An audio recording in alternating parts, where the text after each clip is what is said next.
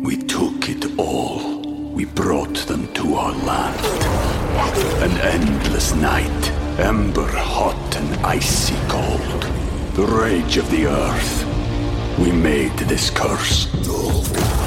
Carved it in the blood on our backs. We did not see. We could not, but she did. And in the end... What will I become? Senua's Saga. Hellblade 2. Play it now with Game Pass. I'm Dave Baker. And I'm Spandrew Spice. Welcome to Deep Cuts, the podcast where we pick a topic and walk you through the ins, the outs, and the nitty-gritty so you can appear like an interesting and idiosyncratic person at your next forced social function. Today's topic is... Darius McCollum, the most prolific train thief in New York history, Part 2. Who was Darius McCollum? He was an autistic man growing up in New York City in the 1970s who, after spending his early days riding the subway with his mother, developed a deep and passionate obsession for trains and the Metropolitan Transportation Authority that would consume his life. As a young child, he learned every single subway route throughout the entirety of the city by heart, memorized every procedure for train operation, and eventually started hanging out with MTA workers who taught him how to drive the trains. But being a passenger wasn't enough, and he spent the next 40 years stealing and driving trains and buses throughout New York City, getting caught each time, and then going to prison for years, and then doing it all over again. And despite the fact that the whole thing could have been solved at any minute by just giving the man a real job at the MTA, or at least putting him into some sort of state-mandated therapy to manage his compulsions to drive trains, this might be the single bleakest example of somebody being utterly fucked over by the system in history.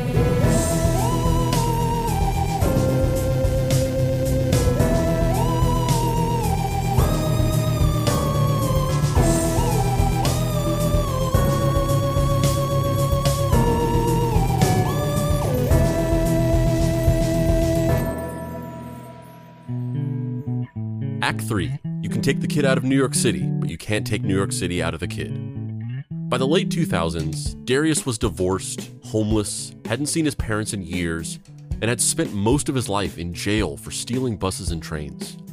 Though he was in and out of prison all of this time and became notorious all over the city as the, quote, train nut, he kind of slipped into the background radiation of society until September of 2010, when he was arrested again for impersonating a driver and stealing a city bus. This time, perhaps because he had so many crimes on his record and was facing a much larger sentence, his arrest made national news, with people all over the world learning for the first time about Darius's 30-year saga. Darius sat in jail at Rikers Island, awaiting trial until well into 2011. But he also grabbed the attention of several advocates, people who sympathized with Darius and wanted to help him, or were just fascinated with the story. This was because at some point during Darius's 30-year cycle of stealing trains and living in prison, he was finally diagnosed with what was at the time referred to as Asperger's syndrome. I'm really good with trains, but I can't seem to figure out people. And it's hard for me to tell what someone is thinking or feeling. I get confused in social situations. I have trouble making friends. People on the spectrum, they like routine, and they like rituals, and they like schedules, and trains run on a schedule. The transportation system provides a routine schedule every single day, 365 days per year, unless it's a leap year, of course. Asperger's syndrome was a neurodevelopmental condition first observed by Austrian pediatrician Hans Asperger, who, in 1944, published a study about children he observed as having a lack of empathy, poor social skills, tendency to repeat words, phrases, and actions as a coping mechanism, an often obsessive habit of fixating on one topic or interest, and clumsy motor skills. Asperger originally described this condition as, quote, autistic psychopathy. In 1981, a British psychiatrist named Lorna Wing published a series of studies about children experiencing similar symptoms and proposed naming the condition Asperger's syndrome in an attempt to differentiate it from classical autism. At the time, classical autism was thought to involve significant delays in verbal development, many children remaining nonverbal their entire lives, a dramatic disengagement from social interaction defined by total aloofness towards or complete lack of awareness of other people around them, a range of intellectual development between severe learning disabilities to to higher than average intellectual development and an obsessive tendency to fixate on repetitive actions or interests to a debilitating degree. By contrast, the research done by Asperger and Wing suggested that children with Asperger syndrome largely developed language at a more advanced rate than neurotypical children, often had higher than average intelligence, desired social interaction but had difficulty reading other people's emotions or showing the proper amount of empathy to function in them, and a less debilitating fixation on topics or interests that presented itself as intense passions for certain hobbies, objects, or activities. Wing's papers popularized distinction between the two, and by 1994, Asperger syndrome was officially added to the newest edition of the American Psychiatric Association's Diagnostic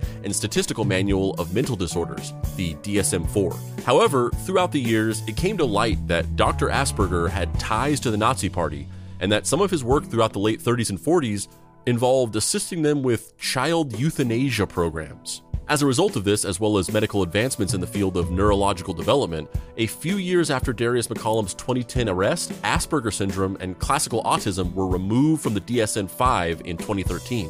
They were replaced with the recombined classification of autism spectrum disorder, a new way of studying autism as a spectrum of different symptoms and disabilities that a person can fall within. ASD is broken up into 3 spectral zones, levels 1, 2, and 3, and while not exactly a one-to-one comparison, what was originally considered Asperger syndrome is now generally considered autism level 1, a type of autism that typically involves a higher level of language development and a generally lower necessity for third-party care.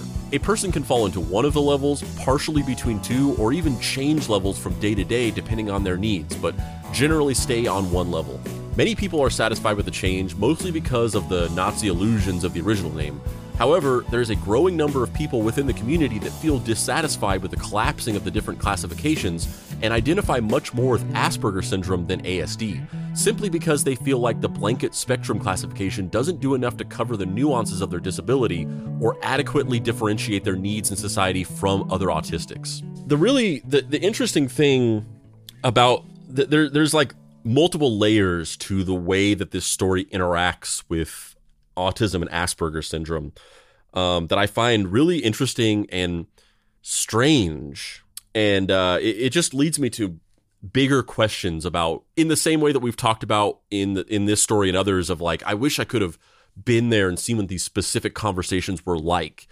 It leads me to just these other multiple questions about how his autism was dealt with on a day-to-day basis in these conversations around him, because there's sort of like, and we'll get more into this as we go on, but there's the stuff that was happening at the time where in the 80s and 90s and even 2000s, as he's getting arrested and put in jail for all these extended periods of time, he has Asperger syndrome. He's talking about having Asperger syndrome. He has some advocates that are there kind of talking about the fact that he has Asperger syndrome and the fact that it's causing him to have this compulsion to drive these trains. And there's this lack of public understanding and consciousness about autism and sort of what it is. And it's sort of treated as this like, oh, there's something wrong with you, or very, very demonized, very hyper masculinized in the way that autism has historically been, very perceived as a violent and erratic and unpredictable thing that makes you a dangerous person. So there's that going on. But then even as time goes on, even when it gets to 2010 that we just covered, where he makes national news again for some reason. For some reason, they start talking about him in the news again, even though he's been arrested and jailed for this countless times. In 2010, this arrest makes national news, and then people actually start talking about Darius, and he gets a lot more advocates, many of them that are just advocates for homeless people dealing with the recidivism of getting arrested and getting put in prison over and over again, but many who are within the sort of like autistic advocates community that show up to be advocates for him. But I find that even then, like that clip where we just talked about, where the woman who's like part of some autism advocacy group. She's talking about Asperger's syndrome / autism and saying like, you know, people who are autistic, you know, they like routines and they, you know, they want there to be like these rules and structure around things, and trains have rules and structure. And while that's true in a way, I feel like it's just oddly lacking in nuance of what autism actually is.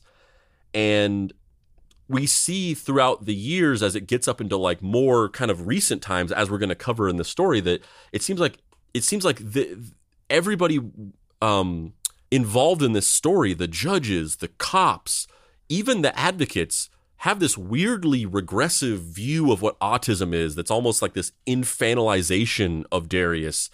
They talk about him like they literally, there's this guy who talks about him like he's like a adult child. This guy who's like an autism advocate that refers to him in this very infantilized way of like, you know, how could you put this guy in jail? He's basically just a child. That I find just very strange and just weirdly regressive of everything that I know about the levels of normalization and advancement in like public consciousness about autism that I've come to know in the last, 10 years. And yeah, I don't really know what to do with that. How much of the infantilization thing do you think relates to the fact that there's this uncontrollable impulse, and that's the advocacy groups or individuals attempting to communicate that impulse to civilians or uneducated people in a way that people can understand, versus they actually do think that? Yeah, that's a good point, because I totally see that it's like, these people, because basically these courts, these judges, and these people, they don't understand it at all, and they treat it as this they either just like don't even factor it in, and they're just like, you're making an excuse, or they treat it as like, as we'll get into, very unfortunately, they treat it as like, you are like mentally insane, you are mentally criminally insane. So I can see how the advocates might look at that and be like, these people don't understand this, so we're gonna like pitch it to them in this way that will hopefully like light up some kind of empathy nodes here and there in the right ways. So we're gonna present it as like he's like a child, actually in the way that a lot of people tend to do in like criminal court. Like the Menendez brothers, those guys that like murdered their parents, and the lawyers like dressed them up in like matching sweatsuits and made them like not cut their hair and wear baggy clothes to make them seem more childlike. And their whole defense was like, these are just boys, they're just little boys, even though they were like 27 or something like that. Yeah, but also they were serially abused by their parents. Yeah, there was a whole other factor of that, but that was famously the defense tactic, was to make them seem like children, even though they were like objectively adults. But yeah, that's a good point. I don't think I really considered that was like a strategy.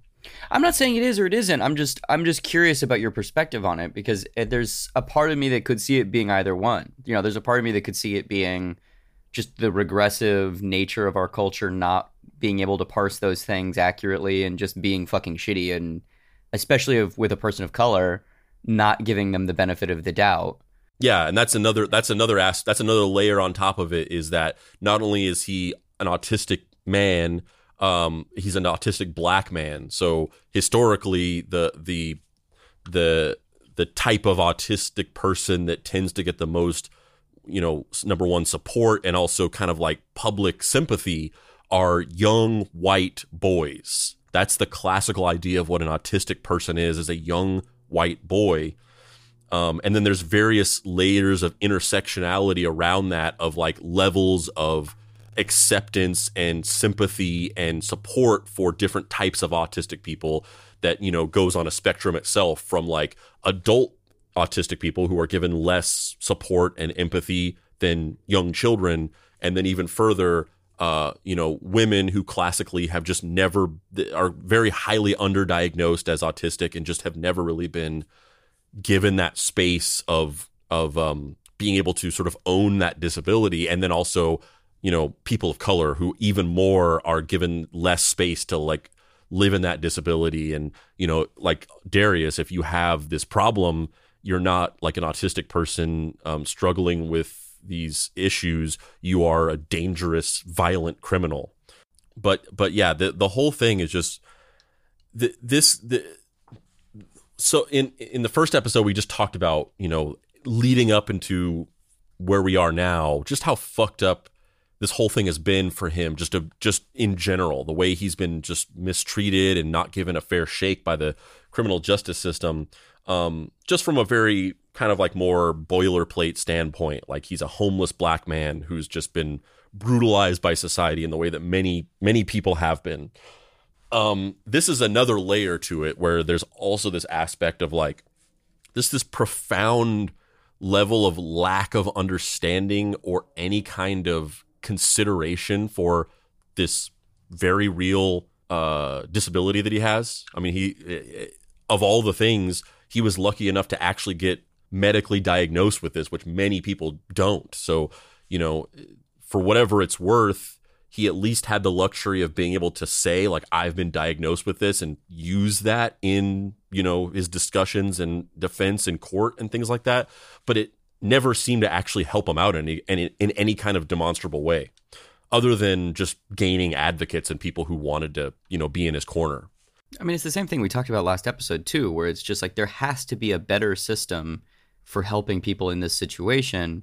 And of course, most people's aren't as dramatic as like a low-key supervillain, right? Like he sounds like, it's like Magpie, the Batman villain, where like she just steals anything that's shiny, and that could be a trash can or it could be a diamond in a vault.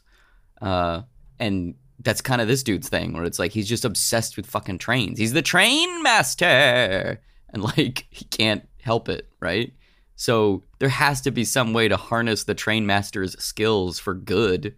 Like it can't be that hard to just like walk around a train yard with this dude, And you made this joke last episode, but we've seen that because we see that train guy on TikTok. That's it. I mean, that didn't exist then, but that's the thing.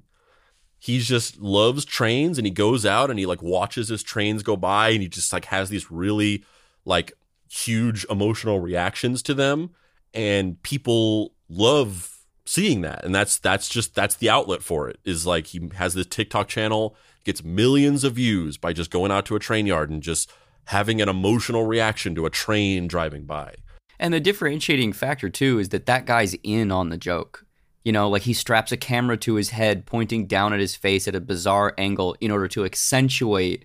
I'm not saying he doesn't love trains. He obviously loves trains, but he's performing for the camera, and he's also filming himself in a way that accentuates the performance to a comical degree that makes it highly engaging and increases watch time, which then makes the algorithm push it to people, which then makes more people watch it, which means he can monetize the content and make a living off of basically just being excited about fucking trains.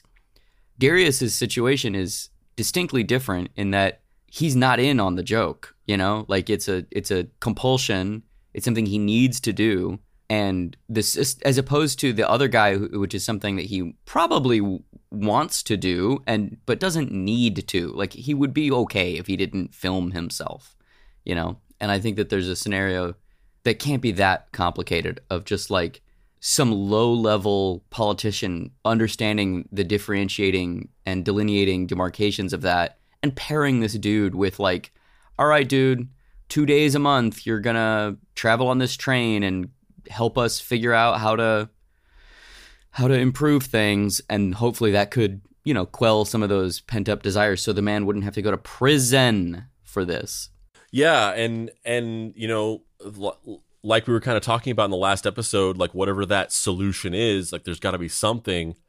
And I forgot to mention, but I'll just say right now that, the thing that I think of when we talk about that is the fact that I've seen, or rather heard, the solution to those types of situations happen frequently. I've talked about this on previous episodes of the show. I think I talked about this on the David Hahn episodes, but I've also referenced it elsewhere as well. That there's a podcast called The Darknet Diaries, which is specifically sort of like true crime stories about hackers and data security. And frequently episodes of the show will be about young men, usually teenagers, somewhere in the span of 14 to 17, who get really into hacking, pen testing, social engineering, those kinds of things. And they'll get into some massive trouble. Like from a data security standpoint, they do something that is like literally like call the FBI level of a big deal. And it's usually not actually like practically actually that big of a deal. Kind of similar to this situation with Darius, where it's a big deal conceptually, but it's not actually a big deal literally, where like one of the kids, he just went and changed something on the homepage of his school's website. He just like put up a picture and said like, our principal sucks or something like that. Like not literally that big of a deal, but from a data security standpoint, like a massive deal. The very fact that he did that, and he was the FBI was called, the FBI got involved, he was arrested. And this is one story, but there's many stories in the podcast that are almost identical to this, wherein they get arrested and somebody within that situation, somebody at the FBI or whatever, recognizes, like in that movie Looper, I see the bad path. Like there's some adult who's like, I see where my involvement in this is a pivot point where this kid either in 20 years he's in prison, just like live like a career criminal in and out of prison forever, or he is working for the FBI as a cybersecurity agent or as a consultant who's helping us to like catch bad guys, basically. And then that ends up happening. Like they get jobs at the CIA or at the FBI, whatever, for better or worse, they get jobs at those alphabet organizations, or they get jobs doing like private consulting for big tech firms and banks and things like that. So they get caught and arrested for these massive, like from a data security standpoint, these massive crimes. But instead of like, oh, we're just going to throw you in jail and fuck you, they see an opportunity to like everybody wins, and they figure out a way to put that person's skill to use to keep them on the right side of the law. Yeah, completely. Like, how many times have you seen people on the news in New York being like, the fucking MTA doesn't know what they're doing, the fucking subways, this is fucking bullshit. Like, this is probably the key. The fucking bullshit. And then he walks in and goes, well, actually, it's 4.2 meters to the left, and we would shave off an hour of commute time. Yeah, and he genuinely is like a savant, at least from all, reports. He is like a savant of like, he's not just like, oh, I love trains. Like, he's just like the best person that knows everything about how the MTA system functions, to the point where he was like going onto sites and like pointing out code violations and like whipping up, whipping a site into shape in a day where they were suddenly operating at like 50% more efficiency or whatever.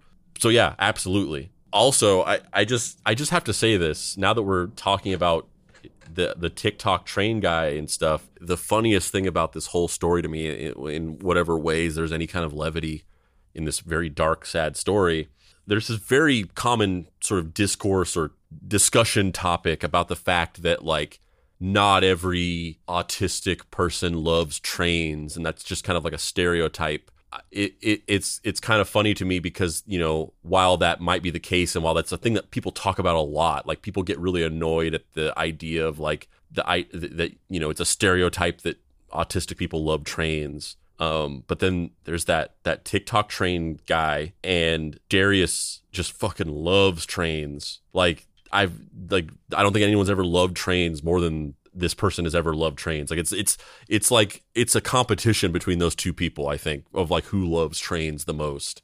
But also, I gotta say, and I mean, I don't know if I've ever said this on the podcast before, but I think it's probably pretty self-explanatory, but I am ASD, and I fucking love trains. not to this degree. I wish that people could see the look on your face. That was it. That was a crazed level of enthusiasm that you rarely reach. You're usually pretty even keel, even when you're out here riffing or cracking jokes or whatever. It's from a position of kind of just like calmness usually. But your eyes were circles when you said, "I love trains." It's just funny to me. It's funny to me, this idea of just like all like just this story as I was researching it and just thinking about how it's all just kind of like going against this discourse I see a lot of people being like, oh, not all fucking autistic people love trains. That's a fucking harmful stereotype. But I love them. I love trains. Not to this level. I don't go Darius heights, but I've loved trains since I was a little kid. There's a big there's a place called Travel Town in Griffith Park, and it's just a bunch it's just a big decommissioned train yard, and they have a bunch of trains. You can go on to a bunch of cars, like a caboose and a couple other things, and there's some like old trains from like the 30s, like actual full-sized like trains. And then if you go inside this building, they have this big giant sprawling model train set that's built up in there. And I love taking my kids to that and just fucking walking around. It's amazing. And I more importantly, you fucking love trains? Yes. No, but the discussion about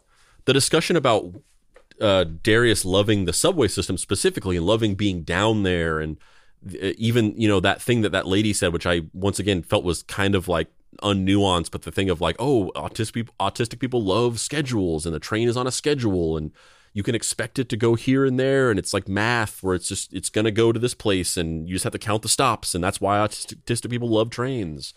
That I actually really do feel that, not maybe not that specifically, but in a similar way, I love being down in the subway system in LA. It's not just like it's not just a transportation thing for me. It's not just a like, oh, it's convenient and you can get on the train and go here or whatever. Like I love being down there. There's something just getting on the subway and riding like 5 stops to some other place. There's something about it that's just so therapeutic to me. I just love it so much, to the point where we literally chose our house because of its proximity to the North Hollywood subway station. Like, we picked our house so I could easily walk to the train station. Not really relevant anymore because I don't really go anywhere. So I haven't actually ridden the train in a while, post 2020. But before that, I was fucking jumping on that thing as often as I could. I mean, we met on the train. Well, kind of. Or rather, you saw me. We didn't meet, but you saw me on the train from a distance, and you were like, that one. Yeah, but once again, I didn't want you to ruin my experience. Like, I wasn't gonna interrupt my Zen-like oneness with the train to talk to you on it. Of course, that would have been selfish of me. Of course, yes. But yeah, what are your thoughts on this stuff so far? Just I mean, we've talked about it before, but did you know about the fact that like they don't really call it Asperger's anymore because he was like a fucking Nazi child murderer? I you know what? It's funny. I feel like I called it Asperger's in the first episode, and I did know that because I listened to some NPR piece or something specifically about him and his Nazi connections like 2 or 3 years ago. But I had completely forgotten about it until you said, oh yeah, they don't really call it Asperger's anymore. It wasn't top of mind that it was no longer something that people refer to it as. That's for sure. Yeah, I mean, I don't know that my thoughts are that much more complex than yours. Like, I think it's fucked up that the system screwed him this way. It's sad that he has this compulsion. It's understandable because of, his diagnosis. It's unfortunate that society had just completely failed him. The one component that we haven't touched on a lot, which I find very both depressing and fascinating, is his relationship with his parents, and the fact that from an exterior point of view, I think there's an uncharitable initial instinct of what the fuck? Why did they move to Florida? How could they? And then on second thought, looking at it with a little bit more empathy of that they're people too, and that he has this compulsion and he's an adult, and this continual cycle of arrest and homelessness and needing help is a burden on them as well. you can kind of understand how at a certain point it's like, where is the delineating demarcation line? Like, where is you have to figure this out for yourself, or I got to save myself as a parent. Like, I think about that a lot with like heroin addicts or meth addicts and the relationships with their parents. Like, that's just an unwinnable scenario. I cannot even, I have some family members who've dealt with that, and I can't really understand it. Like, I on a ones and zeros, like, yeah, I totally get what's going on, but the emotional toll it must take to have to basically sever a connection with your child because that child is being controlled by this external thing and they are not themselves and they do these insane things that you can't predict and things that are actively harmful to you. And so out of self-defense, you have to sever that connection. Is just insane. There's no, and this is, I'm curious if this scenario is that. I don't see how it couldn't, but I'm curious if it is that, or if it's, no, they just wanted to fucking retire. They were just like, you'll sort it out. And it didn't happen. Yeah, I think that it's definitely conceptually and ethically very layered, where I can see many aspects of both sides of that.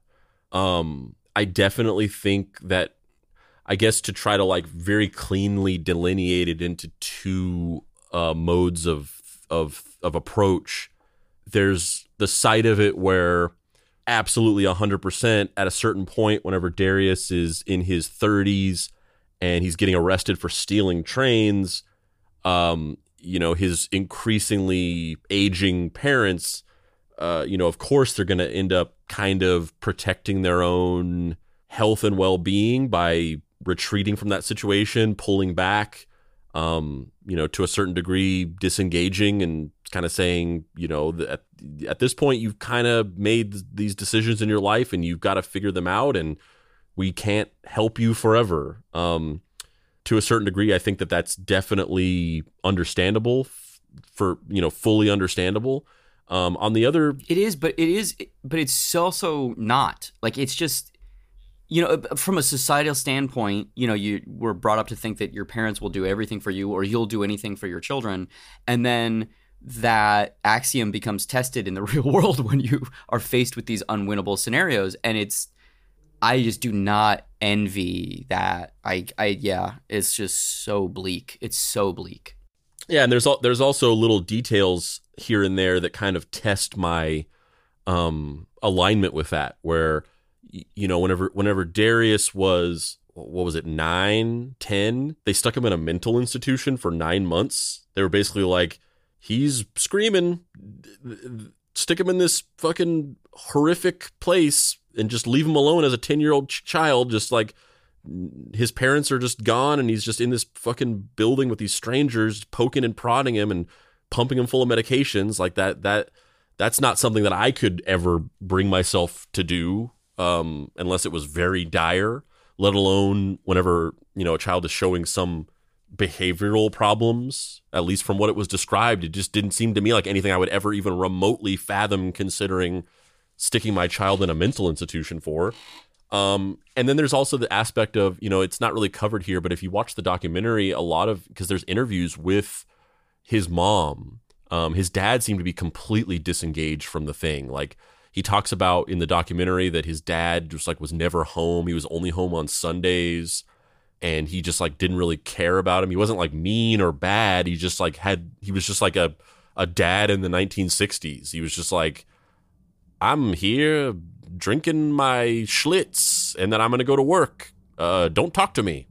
But his mom was depicted as sort of like being obsessed with him.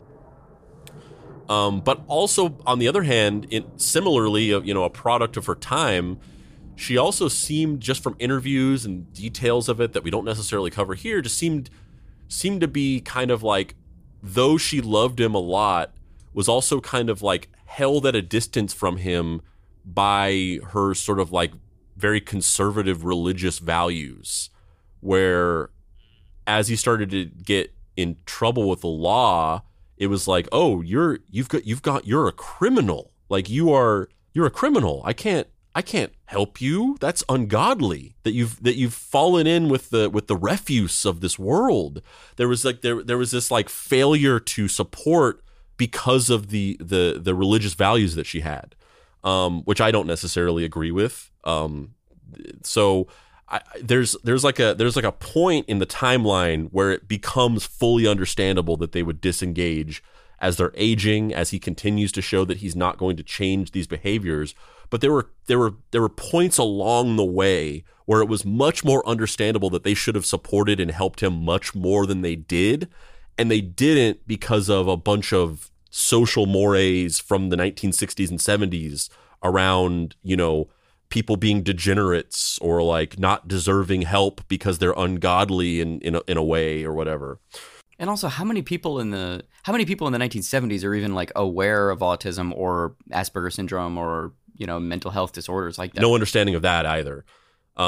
Just an ignorance of that, and then these like sort of like religious and social values that kind of compel people to say you gotta get right with God and pick yourself up by your bootstraps, and I can't help you there. Only you and God can figure that out. That type of thing. In fact, she literally says in the documentary, she says that she gave him to God, which is dark, man. Yeah, that's if that isn't a cop out. All right, so but see, that kind of answers my question of like, was it them being like, look, this is just too much. We don't know how to extricate our son from this illness, and there's nothing we can do, and we have to, at a certain point, draw the line? Or was it an apathy towards the ideals of an altruistic parenthood?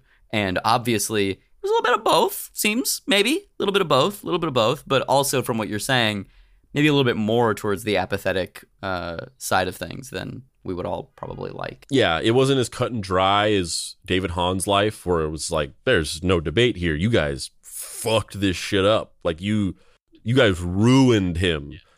This is a little bit more in a gray area. But I definitely think that, as I kind of said in the opening thesis statement of this, of like, there's these three stop gaps of protection for people. It starts at the family level, and then it goes to society and then the system. And, people get caught into the Venus flytrap of the system and they never come out. It seemed like it wasn't the abject failure of David Hahn's parents, but it was like the stumbling where they didn't quite catch him as he started to slip. They didn't get the grasp, and he slipped through their hands, and then, went on. And I think they probably could have done that if they had tried a little harder, or just not been so focused on these arbitrary ideas of like, going to jail is unchristian. Once Johnny Law's got you, you're no longer ours. However, none of this was being discussed in 2010 when Darius was arrested. He had the Asperger's diagnosis, which his advocates attempted to argue was the cause of his compulsive need to hijack trains. But not a whole lot was publicly understood about Asperger's or autism at the time. And the courts and media basically treated him like some kind of invalid or a crazy person. In fact, having this disability openly known may have hurt him more than helped. That's a little bit of editorializing on my part. They do say some stuff like that in the documentary and some of the other, like, the blogs from advocates and things like that. But I definitely understand that perspective. I definitely, see the idea of like, I really relate to the idea of, and I'm sure it was way worse, infinitely worse for him for a variety of reasons, but this idea of, you find this thing out about yourself and it explains a lot of stuff. It explains a lot of problems and struggles you have. It might even explain conflicts and issues with other people, interpersonal struggles that you have and you've had for years. It just explains it all. And it's not like an excuse, but it's like, this is why I'm struggling like this. And it kind of like, in the beginning, it feels like it's like taking this tremendous weight off. It's opening a door. It's lifting something off of you. And you can kind of say like, oh, like the reason why this is happening is because of this thing. And now that I know this, I can work on fixing these things or overcoming these things. And other people can understand that, and they can work with me on overcoming these things and have more understanding in certain situations, and not necessarily just use it as a catch-all excuse to get away with any kind of behavior, but just like the knowledge of it is enlightening in a way that feels like you have a new lease on life and you can fix everything. And to a certain degree, that is true. But what kind of ends up happening is that over time, in certain situations, that the knowledge of that can end up becoming weaponized against you. Because not everybody is going to have the platonic ideal of level of sensitivity and understanding of that thing that you assume or hope people will have. And so a person who you think like, oh, we can solve this problem because now you understand this, to them it's just more ammunition to blame you and attack you for the situation happening in the first place. To the point where,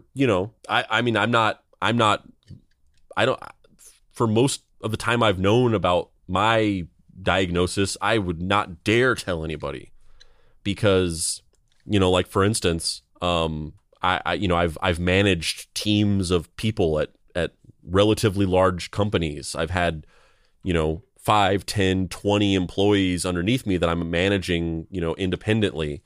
And if I'm being honest, I don't think that they would have allowed me that responsibility if they knew that I was autistic. So that's just not something I have historically told people, for not because I'm ashamed of it. I'm not ashamed of it at all. But because I just I can't deal with the idea of people pathologizing me in a way that would actually end up hurting more than helping me, where people learn this information and then suddenly they start looking at you in a different way, and treating you differently in ways that are detrimental in a variety of situations. And this is the worst case scenario nightmare situation that you fear when you think that is this right here. What about is it mostly just working from home now, and not being in that environment that's changed that perspective for you? Or yeah, working from home, being more economically independent. I work full time as a consultant now, so I work for various companies, but I run everything through our business, and I don't. I'm not a full-time employee of any company. But even if it wasn't the case, it's also just like a level of meditation on the issue that I've been having since 2020. Like, there's something about just like whenever that happened and everyone was at home and you sever these social connections that you had, and you start to have to think about like who you are as a person that's independent of, I work at this company and I go there every day and I am this thing and I do these things every day and I talk to these people. You have to really like sit with yourself and rethink some things whenever you just are cut off from that. And I think, over the last couple of years, I just started to realize like that it's not that I don't care, because I still have that thought of like, I'm a little worried if I tell X person that it will affect their treatment of me and that might be detrimental to me in certain ways. But it's this level of like thinking that it's more important to have that identity than it is to like protect myself in that way, I guess. And by have that identity, do you mean be aware of those things for yourself and have that diagnosis so that you can start working through things and growing as a person? Or do you mean have that identity as just accepting another part of yourself that you kind of already knew was there to begin with, but now you're just maybe being a little bit more vocal or more external about it as opposed to internal? I think both of those things, as well as the way that people allowing other people to have that understanding of me. All three of those things, they're ultimately, I think I've decided, more important than whether on a case-by-case basis somebody treats me slightly shittier because they know, because in the macro, I think that it's mostly a net positive, that's a luxury. That's a privilege, because for a lot of people, it's not a net positive. Like, people finding out, that you have X, Y, Z disability, as we can see, can ruin people's lives. It's a privilege to be surrounded by people that mostly are very supportive of that. But within the context of that privilege or just my particular situation. I find it more important, increasingly more important. Not that people know, like, in a way of like, oh, he's got this thing and he's special and, oh, I have to treat him, specially or whatever. But just like knowing a part of myself that like makes things make a lot more sense in many ways for everybody. Like, I think the biggest thing, I didn't even think about this whenever you said this, but the biggest thing that made me change my perspective on it was my brother died, and he never knew. And not only that, but I was very close with my brother whenever we were kids. Like, people always have you hear the common things that siblings say, where they're like, oh, whenever we were kids, like, he tortured me, and like, my older brother or whatever, like, bullied me or whatever, and we fought all the time or whatever. None of that ever happened. My brother and we never fought. I did not like bully him and push him around and all that stuff. We were like best friends. And as we got older, as I moved away, I think in the beginning it was a lot of like my own fault, where when I got older, I started to become more concerned with, other things that you start to become concerned with whenever you become a teenager and then an early adult in your 20s. Girlfriends, making things, having ambitions, putting on sketch comedy shows and making videos, and then eventually career stuff. And you get really wrapped up in all this stuff, and you start prioritizing that over personal relationships. I think that happens for a lot of people. And so in the beginning, I think I distanced myself from him through that process. And then even when I started to stop doing that, and I started to actually appreciate the relationships that I maybe kind of like was taking for granted for a while, it's just kind of was never quite the same, because number one, there had just been so long where we hadn't really had that close relationship. It's hard to kind of go back to that. And also, I just have a lot of trouble connecting with people in general. It's hard for me to maintain relationships when there's not some kind of like specific motivator. I think that you would agree with this, but like the fact that we do this podcast has really like opened up our friendship, and we know a lot more about each other. We're ironically, because most of this time we've only been on a video screen, but we've become way closer doing the podcast. And we've talked about this off podcast before, but like that's like one of the bigger values of this show to me. It's not like the money, which is almost non-existent. It's not the audience. It's not the like, oh, it's cool that we have people listening to us or whatever. Like, one of the bigger values of it to me is that it's just like, it's literally like one of the things that we do to bond. And one of the things that we do to remind each other the aspects of our personalities that we hate about each other. I mean, especially whenever no, maybe it's equal. I was gonna say, especially whenever you have to edit the show and you have to like listen back to it, but also maybe it's just as bad to have to sit there and listen to it the first time.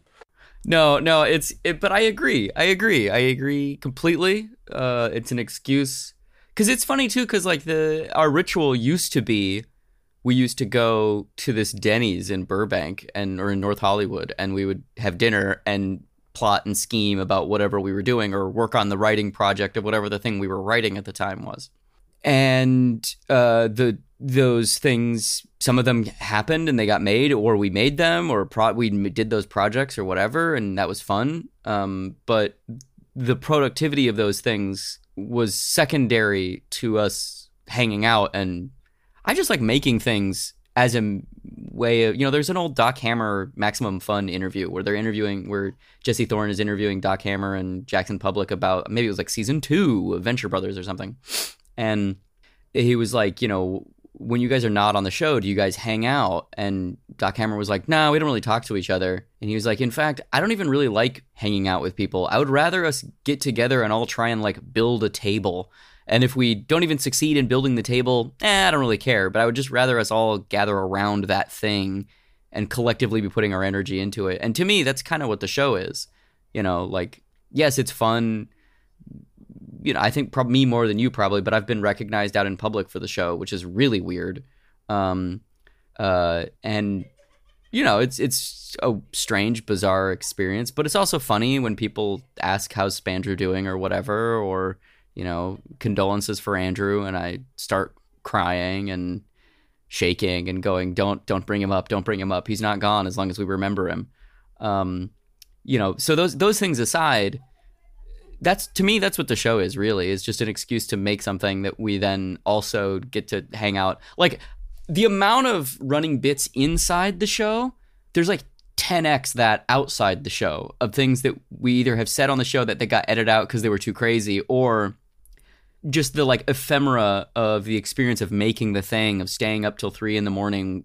with me yodeling into my microphone when we were making the musical episode or whatever. Or, you know, there's just all kinds of these weird experiences that you don't get just from like, I will see you next week when we go to dinner, which is fine. Like, that's a perfectly fine way of knowing somebody, but it's so much, I don't know, it's a much more textured experience when I can say, you know, that I'm irate that you're 20 minutes late to record again. That's why I love you. You know, you're consistent.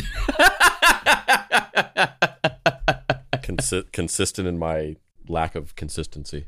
Yeah, I just know, you know, but there's I just know certain things about you at this point where, like, earlier today we were like, oh, we're going to record at 5. Yes, we're going to record at 5. And then I was like, okay, mentally, that'll probably be like 5:15, 5:20 maybe, probably 5:20, you know, just because I just know that's, you're just always late to everything and I'm always early to everything. So I have to like meet in the middle. And it's only bitten me in the ass once. There was one time where we were going to record at like 7 p.m.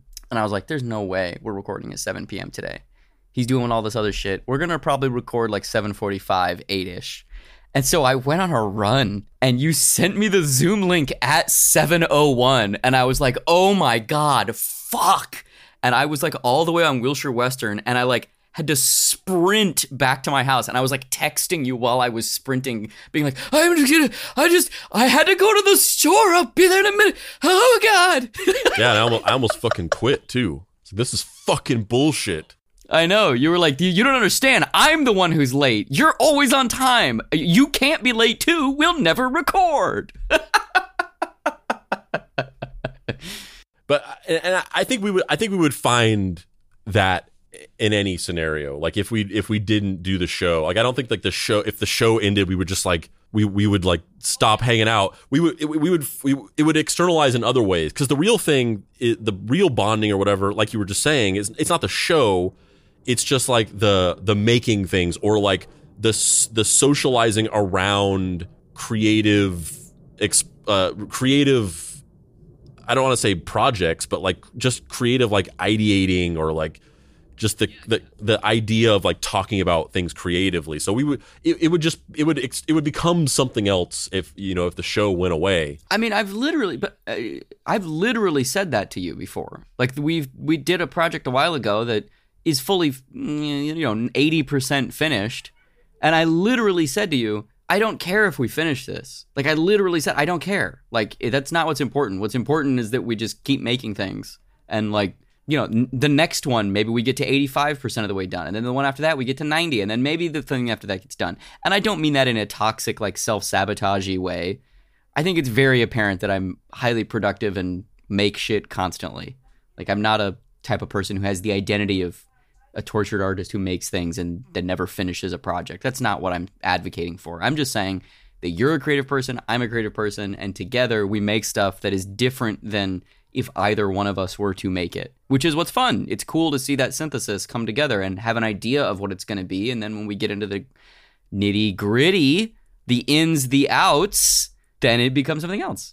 And I think that we would maintain that in different forms, because on my end, I can't speak for you, but on my end, I'm older and more mature, and I'm more self-aware of making sure that I maintain relationships in that way.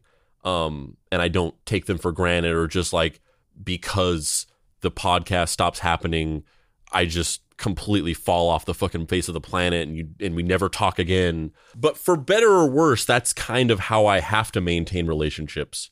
But unfortunately, when I was younger and not as sort of like aware of that or whatever, I allowed, relationships to fall by the wayside. And one of those was my brother. And I have a lot of guilt associated with the fact that I really the relationship wasn't as strong as it could have been, and that we didn't really talk as much as we should have. And a lot of that was like failings on my end of like my inability to connect, my inability to communicate in a way, the way that sometimes just the things that I want to say just kind of get trapped, and I don't really know how to express them. And so, one of the big things that really like kind of turned me around or made me kind of change my perspective on it was thinking about the fact that like he died and he never knew that was like part of the reason. He never got to understand that there was like something that actually kind of in some ways caused me to not be able to express myself in those ways.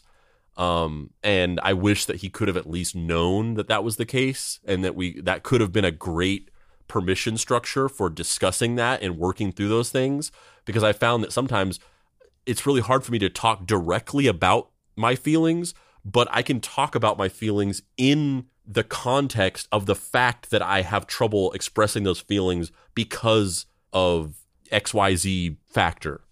And so it could have been a great mechanism for discussing those things, and we never got to do that because he didn't know.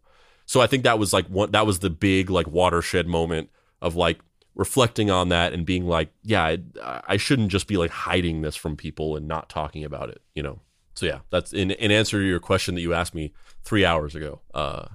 That's why I started being more open about it. We took it all. We brought them to our land. An endless night, ember hot and icy cold. The rage of the earth. We made this curse. Carved it in the blood on our backs. We did not see. We could not, but she did. And in the end, What will I become? Senua's Saga. Hellblade 2. Play it now with Game Pass. Before we just get back into the bleakness of this, I feel like I meant to play this before and I just forgot. But we should break the tension a little bit by watching this baby. Here they come, clickety-clack down the track. It's lots and lots of trains. 2 of the greatest train videos we've ever offered. And now through this special TV offer, you get 2 videos for the price of 1. You'll get big trains, little trains, steam trains, diesel freight and passenger trains, even trains that blow through snow, old trains, new trains, fast trains, slow trains, smoking trains, even trains from around the world, plus toy trains, trolley trains. And This is insane. when you order lots and lots of trains. Hear the whistle blow, feel the heat, smell the smoke. Do you think that this is what this is so fucked up? But do you think this is what Darius jerks off to? Like, do you think this is what he watches? Yes. I mean, he said that driving the train was like losing his virginity. So, like, I think it's fair game to say that he jerks off to lots and lots of trains. But yeah, that DVD compilation came out in the late 90s, and that I watched that commercial many a times on TV, and it's just such a shame because that's all he needed. He just needed those DVDs, but they weren't out yet. They didn't come out to the late 90s. They could have saved him. He just needed that 2 DVD compilation set. Lots and lots of trains. One of these cases in which his diagnosis hurt him was in the case of his assigned public defender, Stephen Jackson, a New York defense attorney who was known for trying to get involved with trials that appeared in newspaper headlines so he could make a name for himself. At first, Jackson promised to advocate for Darius, but Darius eventually learned that Jackson did not have his best interest at heart and simply liked his name showing up on the news, often just not showing up for court dates or doing much to improve his situation at all. But when Darius eventually grew disillusioned with Jackson and realized he was not going to help him, he begged the judge to let him get a different lawyer. The judge, however, ruled that Darius was not mentally fit to make his own legal decisions on account of the Asperger's diagnosis. By the judge's logic, if the defense was allegedly that Darius couldn't control his obsession with stealing trains and buses due to his disability, then why should he be able to control his legal representation? Which is fucked up because, like, even if that were the case, this is the thing that's, like, really fucked up about this whole situation is that Darius is just this rogue homeless guy. He's got no family supporting him. He's got no friends supporting him. He's not part of any kind of institution or anything like that. He's just this random homeless guy. So he's going into these trials just alone, and he's being assigned public defenders. So, whenever these situations happen, they're like, oh, you're not mentally fit to make your own decisions about changing your lawyer. But then, like, even if that was true, which I don't think it is, I think he was perfectly capable of saying, I want a different lawyer. But even if it was the case that he was not mentally fit, then who the fuck is? He's got to have, you can't just say that and then not have somebody who can make that decision for him. Like if he had some kind of power of attorney, some kind of guardian, some kind of like conservator that was like able to execute decisions on his behalf, that's one thing to say you can't make your own decisions, but you can't just be like, oh, you're mentally unfit to make your own decisions. So like you're just fucked and you have to have this lawyer who doesn't show up. That's insane. That's incredibly unreasonable.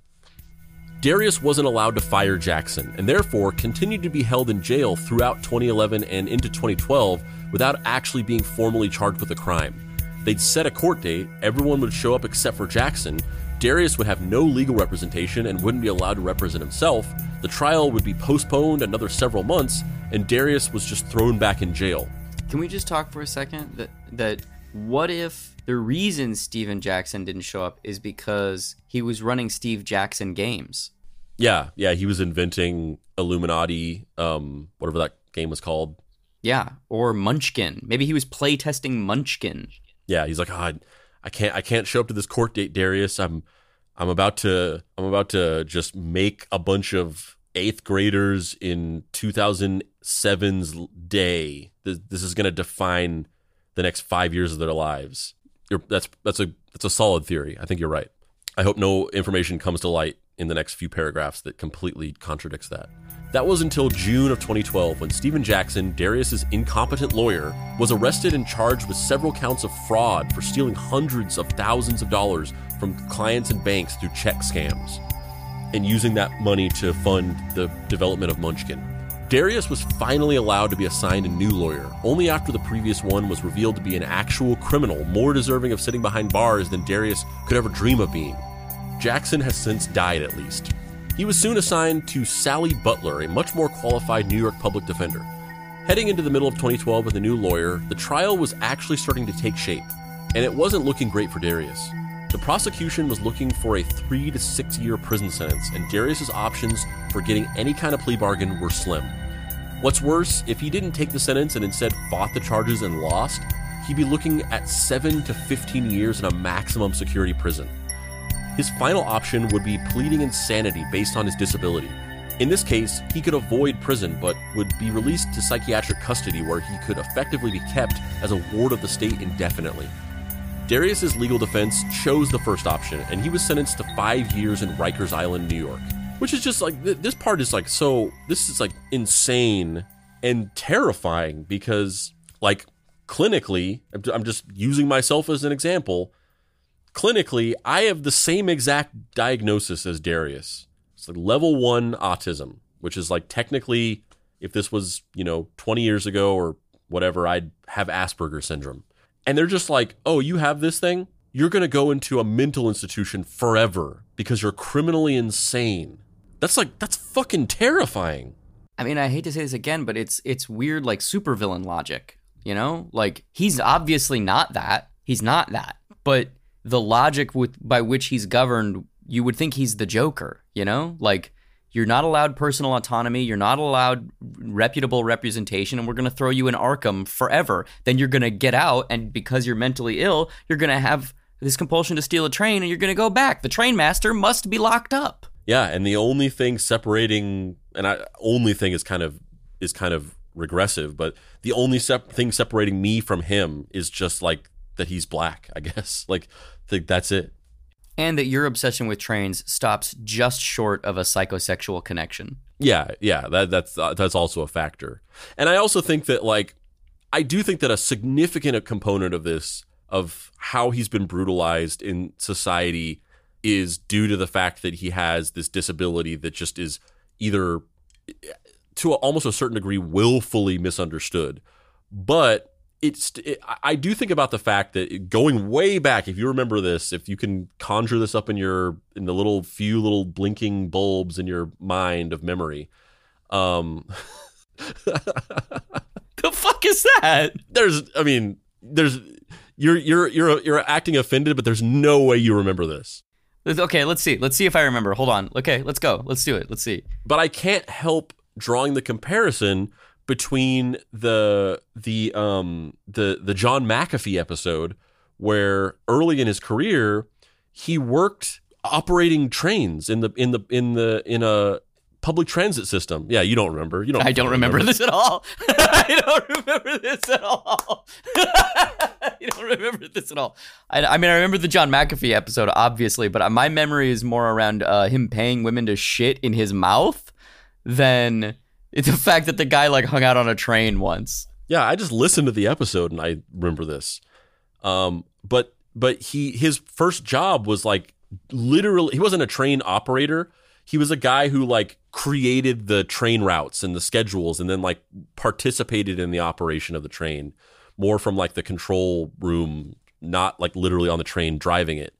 But the whole thing was that that was his job. And he would just like take like acid and show up to work and then just be like fucking driving trains on acid. And he just did that for like years. And the only reason why he ended up getting fired was because he took some mushrooms and then like had like a fucking ego death meltdown and then like disappeared from his post. And he was found in like the next town over in a dumpster naked. And then they were finally like, yeah, you're obviously fired. But before that, he was just like fucking driving trains on acid. And meanwhile, Darius was flawlessly operating trains and it's criminalized. And I can only compare, like think of the main motivating difference between those two things, which is that one is this charismatic, like conventionally not attractive, but conventionally like normal looking white guy. And the other guy is a black guy. That's like the only difference that I can see between those two scenarios of why they would just let a guy fucking drive trains on acid and not care. And then he wouldn't go to prison afterward when they found out he was doing it, you know? Yeah, no shit. Talk about reckless endangerment. Jesus. In November of 2013, not long after Darius's sentence began, a huge Blood versus Crips riot broke out in prison. The riot lasted around an hour and dozens of inmates and guards were injured, including prisoners with stab wounds, eyes gouged out, and other gory wounds. Darius tried his best to lay low and avoid the violence in the prison, but after lying down for a nap in his cell, was awoken by feeling extreme burning pain on his stomach.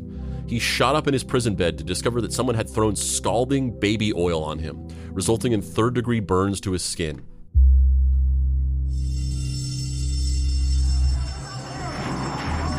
Who knows what set it off, but in just minutes, there's chaos in a housing area at this Rikers Island jail.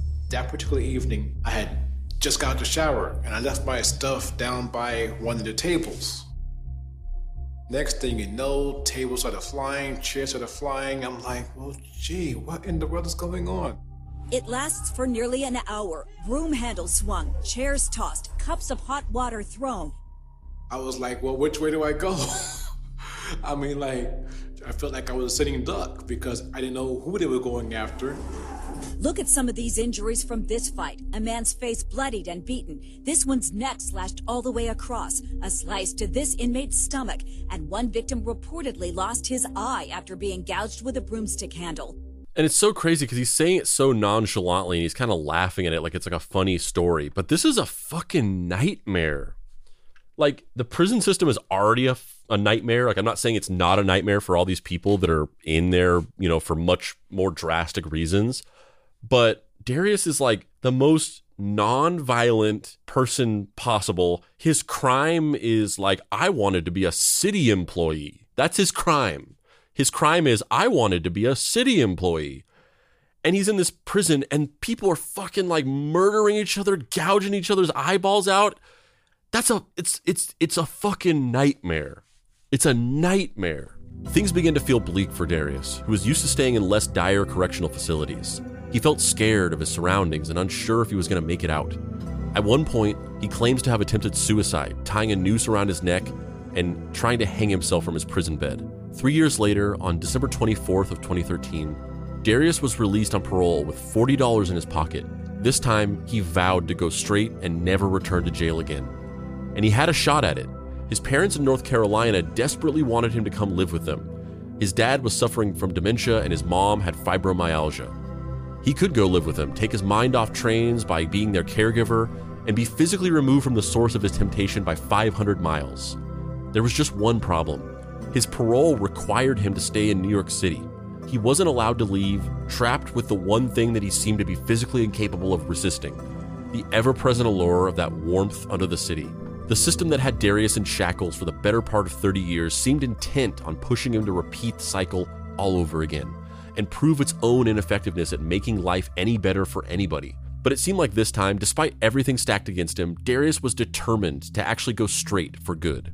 So going back to this idea of like there must have been some kind of special exception or some kind of thing, you know, obviously typically whenever you are bailed out of jail or you're awaiting trial or you get out of jail and you go on parole or whatever, you're required to stay in the city that you were arrested in. You can't like leave the city or whatever.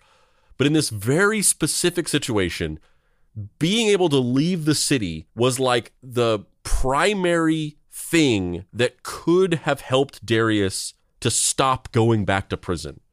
And the fact that they couldn't just make that special exception of like, yes, normally whenever you're on parole, you're not allowed to leave the city you were in jail, you were arrested in. But in this specific situation, it would actually fix everything if you were just given the special permission to go live in North Carolina. They're just like, no, you have to stay in New York City. Fuck you. He stayed out of trouble all the way through the new year. He was meeting regularly with his lawyer, social worker, and parole officer. In prison, he had converted to Islam and was staying with a religious mentor in his extra room. He even started volunteering, giving tours at the New York Public Transit Museum, a job he was not only perfect for, but helped to satisfy that itch he had for returning to his life of trains. He might make it out just yet, but then he hit another snag. People started calling and complaining about Darius giving tours at the Transit Museum. It seems some people didn't like the idea of a notorious train thief representing the city's transit history. Management was unfortunately forced to ask him to stop coming in. Darius was devastated.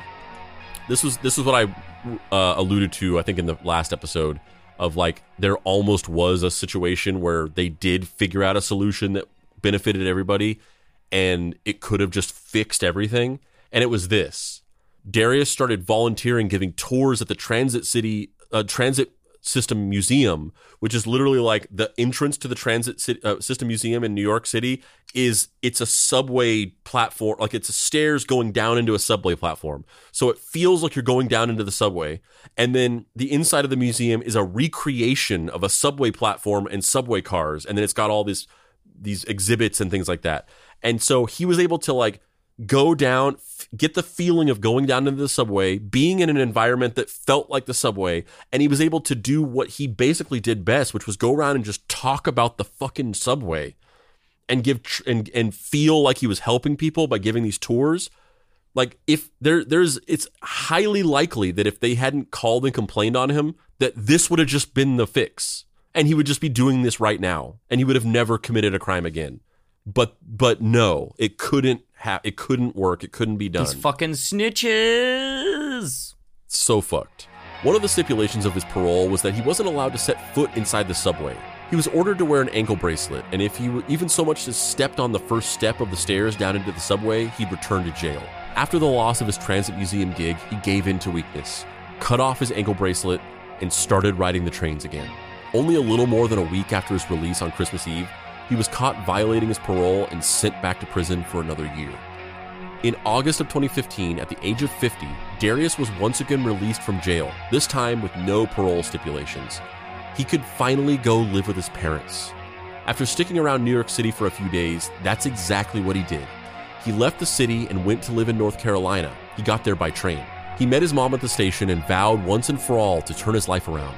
And it seemed like this time it was for real. Besides, there was no subway in North Carolina, so how was he going to get in trouble anyway? Darius quickly learned that if the temptation wasn't there, the next thing to get you was the boredom. Darius felt unmoored in North Carolina. If he wasn't in prison or on the train, he just didn't know what to do with himself. And this was like that times 1,000, because there was absolutely no option of stepping onto the street, walking a few blocks, and being back underground riding a train. He was truly landlocked, and he had to look for ways to keep himself busy and from going insane. I've spent the last 50 years as the train guy, but guess what? I'd like to be known as just Darius. Darius came out of his shell. He let the trains go. Darius made a genuine attempt at turning over a new leaf and becoming the drama-free family man he and everybody else wanted him to be. But sadly, it just didn't stick. That little voice at the back of his mind, the devil on his shoulder, finally proved that it couldn't be ignored. At some point, a few months after reuniting with his parents, Darius disappeared from their house in North Carolina and started living in New York City again. He attempted to get a job, but wasn't able to find anything consistent. With no money and facing homelessness yet again, Darius did the only thing he knew how to do. On November 11th of 2015, he jumped on a bus at Port Authority and took it for a ride until he was eventually caught and arrested. Walked into the Port Authority and allegedly drove away with a bus. Now there are questions about who's keeping watch of a major transit hub. Good evening once again. I'm Royce Dubois. Welcome back to the broadcast. I'm Christine Johnson. Now, thankfully, it was just a thrill ride and not part of a terror plot. But the theft of a Greyhound bus is raising concerns about security at the Port Authority bus terminal. CBS 2's Tony Aiello has more. Inside the Port Authority bus terminal, the talk at Gate 72 was about the Greyhound bus stolen from here the day before. It's dangerous for a person to just take the bus. Matter of fact, he could have took the bus with people on the board like he was the driver. There were no passengers on the 56-seat bus when cops found it in Brooklyn. Just legendary transit trickster Darius McCollum, busted dozens of times for commandeering buses and subway trains. He has an amazing ability to pull something like that off. Investigators say Darius McCollum entered the bus terminal around 1 o'clock Wednesday afternoon, intent on stealing a bus, but not dressed as a bus driver. He allegedly had a law enforcement badge pinned to his shirt and a phony Homeland Security ID card. A veteran bus driver told me off camera he's not surprised McCollum was able to get past Greyhound workers at the gate. If he looks legit and has an identification and shows them some kind of fake ID, it's pretty much easy to get in. If the driver is not securing his bus, it's pretty easy to get into a bus and start it. And McCollum, said to have an encyclopedic knowledge of all things transit related, well, he no doubt knew the early afternoon was a good time to strike. There's no one around, and it's pretty easy to get one at that time. A Port Authority source says police do random checks at the bus terminal, but Greyhound and other carriers are supposed to lock their buses if they're left unattended. Greyhound wouldn't comment on the investigation, other than to say the company is cooperating. He went back to trial and was facing upwards of 15 years in prison for his most recent crime. While he was sitting in jail awaiting sentencing, even more people were about to be introduced to his story. Back in 2013, filmmaker Adam Irving had stumbled across Darius' story on Wikipedia and started doing more research on him. He eventually contacted Jude Domsky, an author who wrote a 2003 play based on Darius' life called Boy Steals Train, and had developed a personal relationship with him. Through this contact, Irving was able to send letters to and eventually visit Darius in jail. Over the next few years, Irving shot Off the Rails, the Darius McCollum story, a documentary chronicling the life and struggles of the most notorious train thief in New York City history that recounted the events from Darius' first train operation as a 15-year-old back in 1980 all the way up to his arrest in 2015. The movie was released in October of 2016, and as a result caught the attention of many more advocates. And yeah, that quote from before was basically like the final quote from Darius at the end of this documentary, kind of as he was thinking that things were going in a hopeful direction for himself, or at least he wanted people to believe that it was. And that's kind of like the final thing he says in the documentary before it reveals that he was just arrested again. It also caught the attention of Hollywood, and Darius' life story was optioned to make a big budget movie starring Julia Roberts as his defense attorney. Many, including Darius himself, saw this as an opportunity to get a big payday. It could help him afford legal funds, more consistent housing upon release, and other things that would materially improve his life. However, the MTA felt differently, and shortly after the announcement of the movie, they expressed plans to take Darius to court and ensure that he would not be able to personally profit from the film, citing something called the Son of Sam Law, which was enacted in the 1970s and was designed to ensure that criminals could not profit from movies or books about their crimes, and that all royalties earned would be directed to the victims of the crime. in this case, the MTA. Like, come on. There's a difference between this guy and the son of Sam. Like, come on. Yeah, it's such bullshit. And I mean, not only is there a difference between this guy and son of Sam, but also the purpose of the rule, as you can probably very obviously deduce, is to make sure that if there's a movie made about like a fucking murderer, that they can't profit off of it, and that the money would go to the victims of the families of these people who were murdered. Not the money would go to this city organization that he just drove some trains a couple of times for. Like, that's insane. Whether or not this would have held up in court isn't known, because the movie option was quietly dropped shortly after.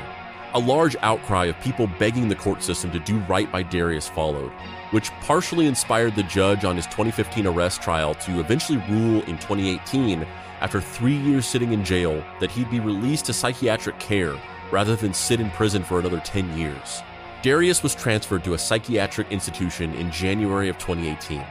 However, by October, a judge ruled that he had become dangerously mentally ill, and he was transferred to Rochester Forensic Psychiatric Hospital, an institution for the criminally insane. He still resides there to this day, and while many advocates continue to fight for some kind of solution to get him back out into the general population and working towards a more productive life, statistics and past experience show that things aren't looking great for him. There's no lesson, no summation to this story like there was for David Hahn, because the story isn't over yet, disturbingly so.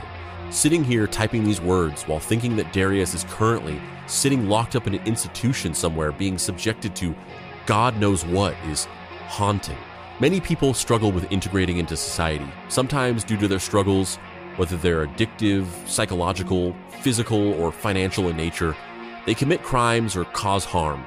These situations are often very complex because you want to and need to have empathy for their situation, recognize how our healthcare, financial, and justice systems have failed them, but also acknowledge that what they've done is serious or wrong. Navigating that is very tough, and we clearly have not figured it out as a society. Darius' situation, however, feels less tough. His compulsion is to be an upstanding member of society, a thankless city worker doing his job quietly and efficiently. He never hurt anyone, never came close to hurting anyone.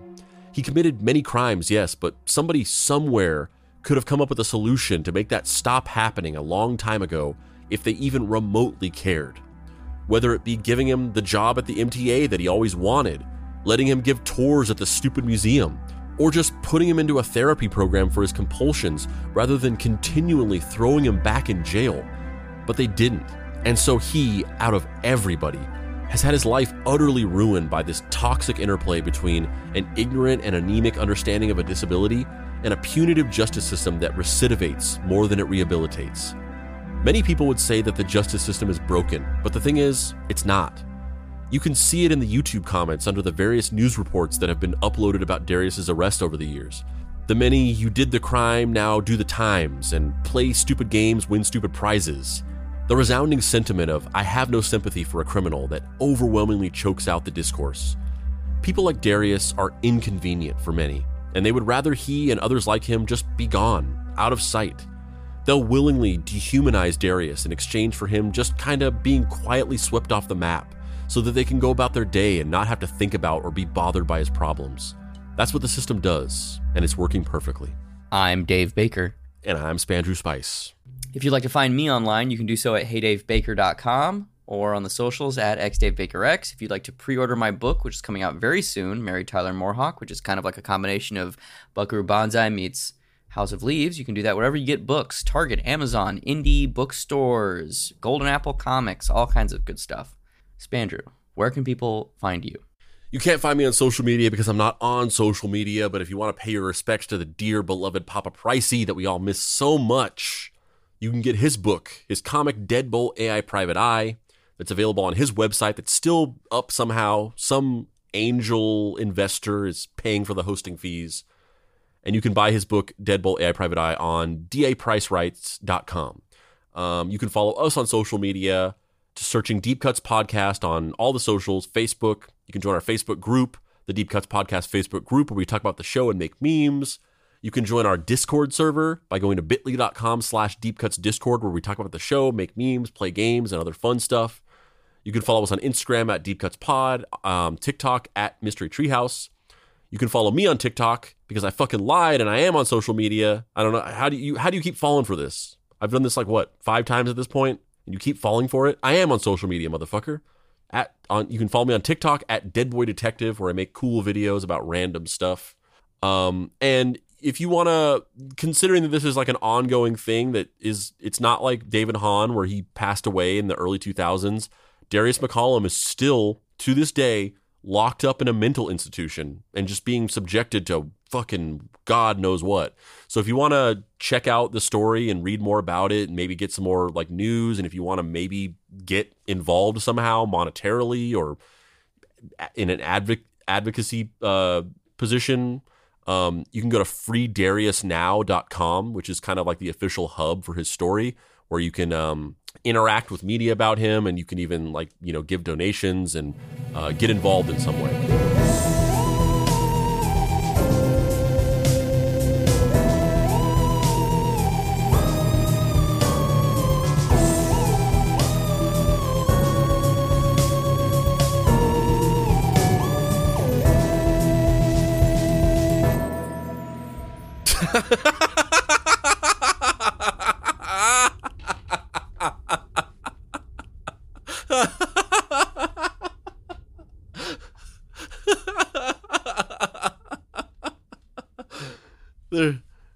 There's so many parts. There's so many parts. Just the fact that you did that at all, the fact that it's just a piece of bread. It's not even toasted. There's not even any butter on it. And also the fact that it looks comically large in your hand.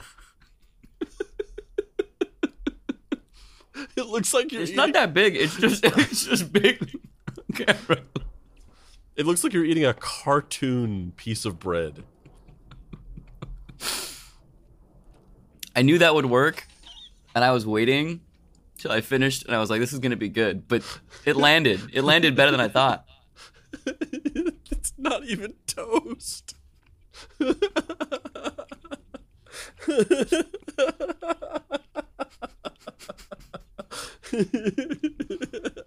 Spandrew, I don't have a toaster, bro.